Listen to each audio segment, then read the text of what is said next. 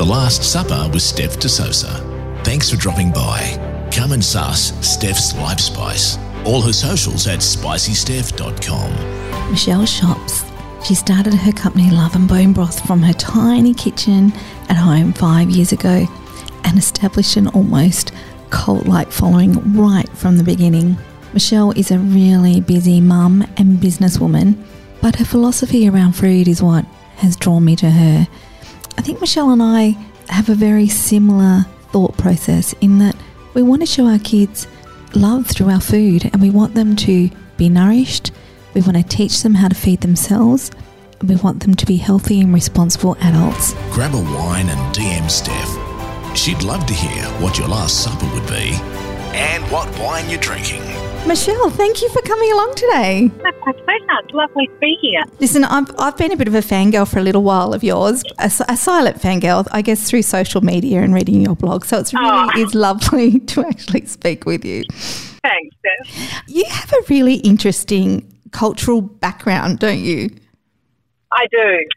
It's very rich and deep, and there's a lot there. My father is German, and my mother is French, and my great aunt is Hungarian. So that side of the family is Jewish, my mother's side, and my father is like German Catholic. So it was always very deep and rich and full of drama. Like all good Europeans are, right? Exactly, yeah. So I'm a first generation Australian. Oh, really? You're the family. First generation? Wow. I am, yeah, and my kids are the second. And yes, I grew up just completely surrounded. I mean, every memory I have is food related. It's just, I can imagine. Yeah. I can just imagine. Yeah. What an amazing way to grow up. For me, that just makes me so happy and I'm so jealous. It was quite incredible actually. And I only just really appreciated as an adult and a mother that I got to experience all of that because I've, being in the food industry now, I've noticed that not many people have that. Like I just take a lot of stuff for granted, but actually what I was exposed to is very lucky. Yeah, it's a priceless experience as a foodie to be able to delve into your own experiences as a kid, and I find it just is so influential into what you do into the future. Yeah, it's pretty much mapped my path. I didn't know that, by the way, until I turned 40. Did I know that was actually going to be my career? But it was always my passion. It was always what I knew. It's actually what came naturally to me with cooking and flavours. And I think because I was exposed to so much, and now looking back, I think, oh God, someone should have known that I was going to be in the food world in some way, shape or form by every part of my life and every experience. But yeah, I don't know where to start. That's amazing. So tell me, what did you do before you were 40? So obviously you started on this big journey when you were 40 of making it a career. But prior to that, what did you do? Well, I was a model to start off with. That was how I grew up. And then I had children and I kind of was a mother. I have been a mother for 20 years now. And I had a photographic studio that I used to cater the shoot. So I had a studio. My partner is a fashion photographer. And I would cater for the shoots, and it was just something that I did, and I cooked for everyone. Like there was, everyone knew that there was always food going on. So when my kids were little, it was other mums. We used to cook together, and then I started sort of doing food packages for people. Like someone was sick, or someone had a baby, or there was some kind of need. I would cook something delicious, and then it sort of became a career because I always made broth. I always had a pot on the stove, always growing up. That was a staple in our house. So is that a cultural thing, or is that because bone broth is a really trendy thing now for very good reasons because it's fabulous for your health. But is that like you said, you had it on the stove all the time when you were a child? Yeah, it wasn't a cool thing. I was kind of shocked when I actually went into this as a career because I just assumed it was a staple in everybody's house. Oh, did you? As a child. Yeah, because I've always had it. My auntie, who's actually my great auntie, she's like my grandmother, she is Hungarian Jew. So going to her house, every time I went to her house, there was some form of chicken soup or broth, which is what we would just call it chicken soup. Yeah. So there was either matzo ball or we had pasta and chicken in it or whatever, but it was always on the table as part of our meal. So you would start with that or you would incorporate that into your meal, every meal? No, it wasn't necessarily. I mean, it was incorporated into all different dishes, from paprika chicken to goulash goulash soup. It was always included, but it was my favourite thing. Oh, so really? whenever I was, from the earliest age I can remember, matzo ball soup was my thing. Wow, that's amazing. It is the best thing. Yeah. There's nothing better than a bowl of matzo ball soup. And what about your children? In my opinion. Do they love it? Yeah. I mean, my soup is delicious. It's not like any other bone broth on the market. And I guess it's called bone broth just because it's kind of a trendy thing. Yeah. It was, can be called anything. We just call it soup at home. Mm-hmm. But they've had it since they were born, all of them, and they have it every day in some way, shape or form. Wow. They still do now. And my eldest daughter is 20 and my middle one is 16 and my little baby is 10. He's not that much of a baby. But every single meal they either have a bowl of soup or I cook with it and they love it. Mm-hmm. There's nothing better. A big bowl of love. A big bowl of love. And, my eldest and my youngest are a bit more kind of into things that are a bit richer and, I can sort of try flavours on them. But my middle daughter, she likes everything very plain. So her favourite thing is just pasta and soup. Oh, yum. Pretty much every night, and a salad and a piece of meat. That's kind of her ideal. Look, it could be worse, right? You could be eating worse things. It could be worse, yeah. And you know what? It's kind of like fast food because, you do one big cook-up or you buy your broth and people think, well, what do I do with it? Well, you don't have to do anything with it. It's the perfect fast food. It's warm it up, make some pasta or some rice or nothing, and just eat that. Absolutely. And I find whenever I eat bone broth, it's called soup in our house too, by the way. I just feel like I can almost feel it cleaning my body as it goes through. I just feel good when I eat it. It is the most comforting thing, and it is. So, I mean, we all, Europeans were spoiled because that's how they lived, especially when people had no money. Like both my parents come from very varied backgrounds. Like my mother, she was in an orphanage most of her life, and her family were, my auntie's family were in the Holocaust and the concentration camp. Yeah. And so they were very poor and they had to find ways of making food and making it stretch. And my father, the same, was also, they lived off the land. So it was whatever they could get their hands on. Yeah. And, bones and scraps, that's how broth began. And they always had it. It was always a staple because it was cheap. Yeah, and it goes such a long way with such a small amount, doesn't it? Exactly. And you can use the ends bits and the peels and the whatever that, you can use everything. The more wealthy people they probably sold that on to somebody else, but they got to keep those little scrap bits that made probably the most beautiful part of it. Well, yeah, and also, it was not only was it nourishing and comforting, but it was like a complete meal because, all the goodness in that. You don't need a lot more. They would have pasta. They would fill it out with potatoes or pasta, stodgy starches that could fill them up a little bit more and make it stretch longer. Yeah, but all the fats in it, it was a complete meal. And these days they have broths that there's either a beef or there's a chicken, but actually in the olden days, not very long ago, but yeah, they didn't have one or the other. So this is why at my business, Love and Bones Broth, I do chicken and we do beef. We do original, which is a mixture of bones because that's traditionally how it was made. And do you just use the beef or the chicken, or do you, in your mixture, do you use other bones as well? Well, not at work. At home I do. Like if I had a lamb bone or turkey or whatever I might have, like even a pork bone, I would use it because for me there's so many different things. But that's different when you're doing it at home, when you're doing it on scale. Oh, as absolutely. You probably know, it's very different. Much harder. Very different. Yeah. But we do use all the scraps. We try and have as little waste as possible, which means, we're making a soup and we're peeling a ton of carrots or we're using garlic. We make sure we hold all the skins of those and we wash them and we use them in our broth so there's no waste. Oh, that's amazing. So everything goes into it. Everything goes See, when I make my broth at home, that's the same. I don't even peel. My onions go in with the skins, my garlic. And if you're buying beautiful organic fruit and vegetables, they just need a wash, don't they? That's it. Yeah, they do. Every part of it. Yeah, and that's the most important thing is that when we shop consciously and we make sure that we buy unsprayed. It doesn't have to be organic. We just have to know where it comes from, and we have to trust the people that are growing it. They're doing the right thing. Yeah, trust the supplier. Is this a 5-Hatted iTunes podcast? If so, leave a review. If not, fuck you.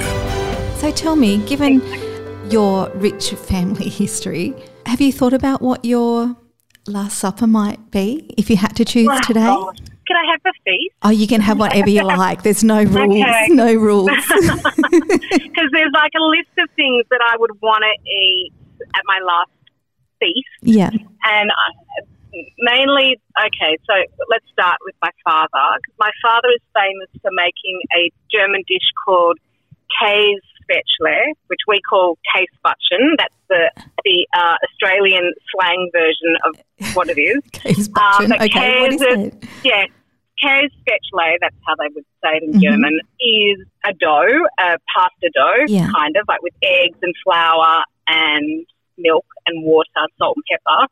And we have a Spätzle machine, which is kind of like knockadli. Do you know knockadli? Yes. Hungarian, like a fresh pasta, like a dumpling almost. So we have a Spätzle machine, and he makes the Spätzle, which is the little pasta. And then it's baked in the oven like a layer. He makes it every time we go to Melbourne. And you get Emmental cheese and Gruyere cheese. Yeah. And I use like a smelly mountain cheese that I can get in Sydney, which is beautiful.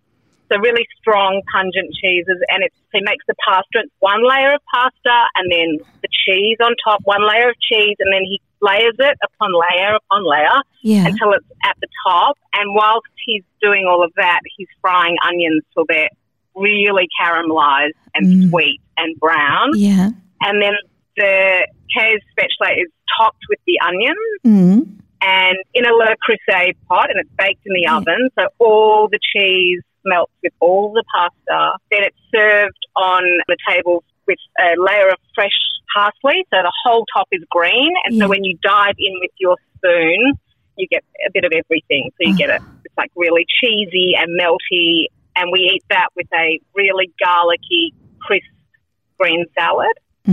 So that would be one of the dishes. That sounds amazing. I have never heard anything like that before in my life. Well, I have the recipe on I have the recipe on my first blog. So that was like my second recipe. Yeah, I ever did. Everyone has to make it. It seems really hard, but it's actually really easy. Once you've made it once, you never go back. You have to. I'm definitely going to go and look that one up because that sounds like my kind of food. Oh, I love it. If you were closer, you could come over and I'd make it for you. Oh, thank you. That's so sweet of you. Maybe I'll have to make an effort to come closer. Yeah, that would be lovely. So what's next on the feast? Definitely my auntie's goulash. Oh, goulash. Goulash. Yeah. What's so special about it? I don't know. It's just the best goulash I have. Can I say that she doesn't actually make it anymore because she's had a few food issues herself, like with, as you get older, even the elderly suffer from FODMAP issues. Absolutely. So she's actually stopped making it, but I have taken over and I can make it.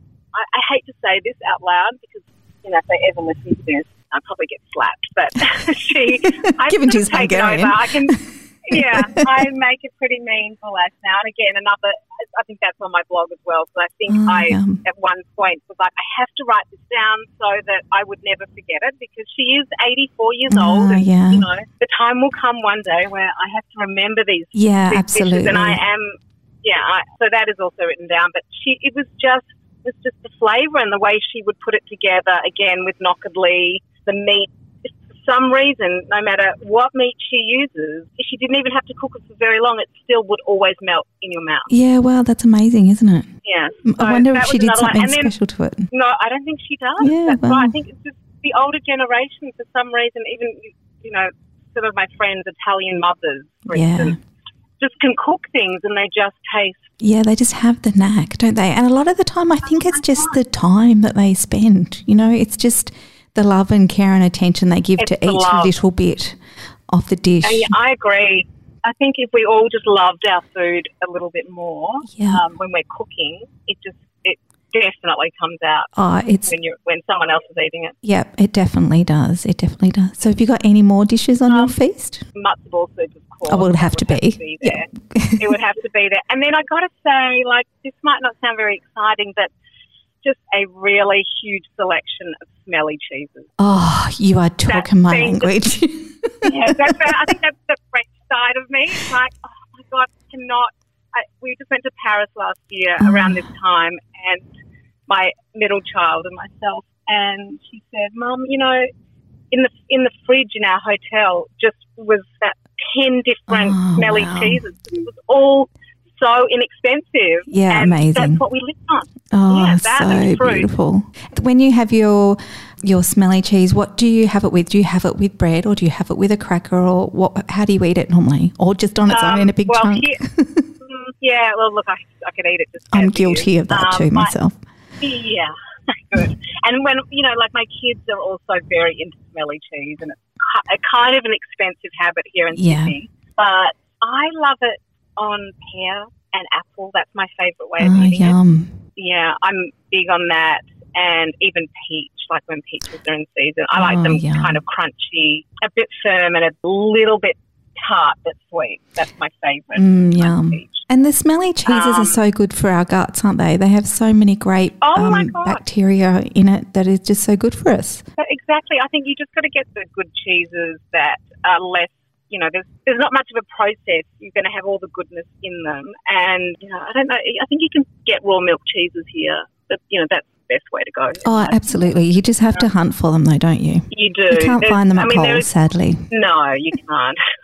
And if only we were all blessed to have markets like they have in Paris, where the cheese is just abundant and it's affordable and it's incredible and, you know. Yeah, look, Australia is slowly getting this farmers market culture, but sadly it's only ever once a week normally where I live, and you know it's not enough. It's not enough for me. I agree, and I think that we also just need to get more of the makers. You know, there's ones that, you know, maybe don't get as much publicity. We need to get them out there because they're doing the good products. Yeah, the mass-produced ones. You know, I think a lot of the markets aren't actually. There's only a few that are really getting the smaller producers in. Yeah. We need to see more of that. Yeah, and I think because I'm up in Newcastle, so we tend to get more of those smaller little producers at our markets, which is lovely because we're a bit more countrified, I guess. Yeah. Yeah, which is great. Spoiled. Yeah, we are a little bit. It's nice. Now tell me, do you have a dessert on your Last Supper feast? Oh, yeah, I'm a massive sweet tooth. Oh, really? See, I didn't realise that. I thought you would be such a good girl when it came to desserts. Oh, no, I'm sorry, not a good girl, but I believe that we shouldn't deprive ourselves of anything. Yeah, I agree. Everything in moderation, and let's just not eat processed foods. That's my thing. Let's not eat anything in plastic. Yeah. That's my main philosophy in the way I eat. I have got a massive sweet tooth, and to be honest, I'm trying to think of what my favourite thing is. Really hard. My auntie makes this palacente. I can't remember the name of it. It's like a pancake. She makes crepes, like paper thin crepes. Yeah. And she does each layer. I've had this since I was a little kid.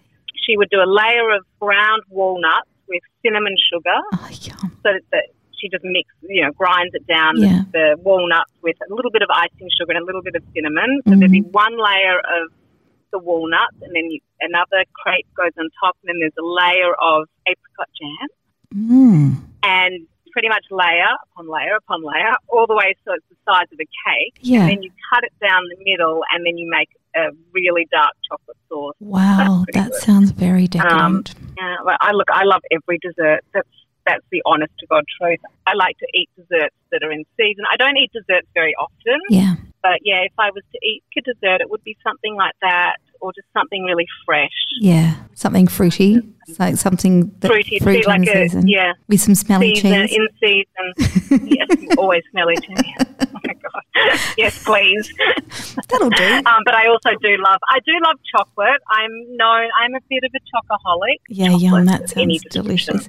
Actually, I read something the other day, and it's always been my philosophy, but I never really had articulated it before. And I can't even remember where I read it to give them credit, to be honest. But they said You can have apple pie and ice cream for dessert every night if you want, but you have to make the ice cream and you have to make the pastry and you have to go to the market and buy those apples and all those kinds of things. And I guarantee you, if you tell yourself that you can have whatever you want as long as you make it from scratch, you won't eat it every night anymore. And I thought that's really is a great philosophy. It absolutely is. And I'm the same. Like I try and teach my kids this too, that let's just eat in season. So whatever's in season, let's eat that. It will always taste more delicious. Let's try and make things, like if we were to make a pastry, let's try and make it without refined sugar. Yeah. Let's swap that out and use maple, or use maple sugar even, something else to counterbalance that, to make it a little bit healthier and also to make it taste more delicious. Yeah. And let's find other ways of making an ice cream, for instance. I mean, there's always ways to do it. And you're right, if you take the time to make that, you're not going to want to eat it all the time because, one, it takes time to make something delicious, and you'll savour it more. It'll be more enjoyable and you'll look at it more like it's a treat. Yeah, I completely agree. And I think the whole movement of scratch cooking is such an important movement, particularly in Australia, in creating our own food culture. It is so great. It makes me really excited for the future for our kids. Like, I'm trying to teach my kids just basic, I think it's in schools, for instance, really lacking. Kids can navigate their way through a device very easily, but they can't navigate themselves through general life skills. Yeah, which is amazing because our kids are so clever that they could do it if they were just shown the way. They just need to be shown the way and it be made a priority for them, like learning technology is a priority for them now. It's kind of crazy. I would love to be able to bring that back somehow, teaching them really basic cooking skills and trying to show them how making really great food and delicious food is so easy. It doesn't need to be processed. It doesn't need to be in packaging. Let's teach them basic skills. Yeah, and that's just so incredibly important, I think, for the future of our kids, for obesity, for health, and for our mental health as well. I think that plays a really big role. Mainly for that, in my opinion. I agree, because I can see it in myself. If I'm not eating properly, I can see that suffers. It just is so obvious that there's such a big link. It's my number one thing. It's like, we have that in our family, and just we've noticed with our eldest child through diet, her moods are just completely altered from when she eats really well to when she doesn't eat very well. Yeah, it's amazing, isn't it? Yeah, and if we can just teach them that, our kids don't need to be put on drugs to make themselves feel better. They just need to get out in the fresh air. They need to exercise. They just need to eat well. Yeah, and being made aware of them to notice that themselves. So pointing it out to them, do you realise how you ate yesterday and how you're feeling today?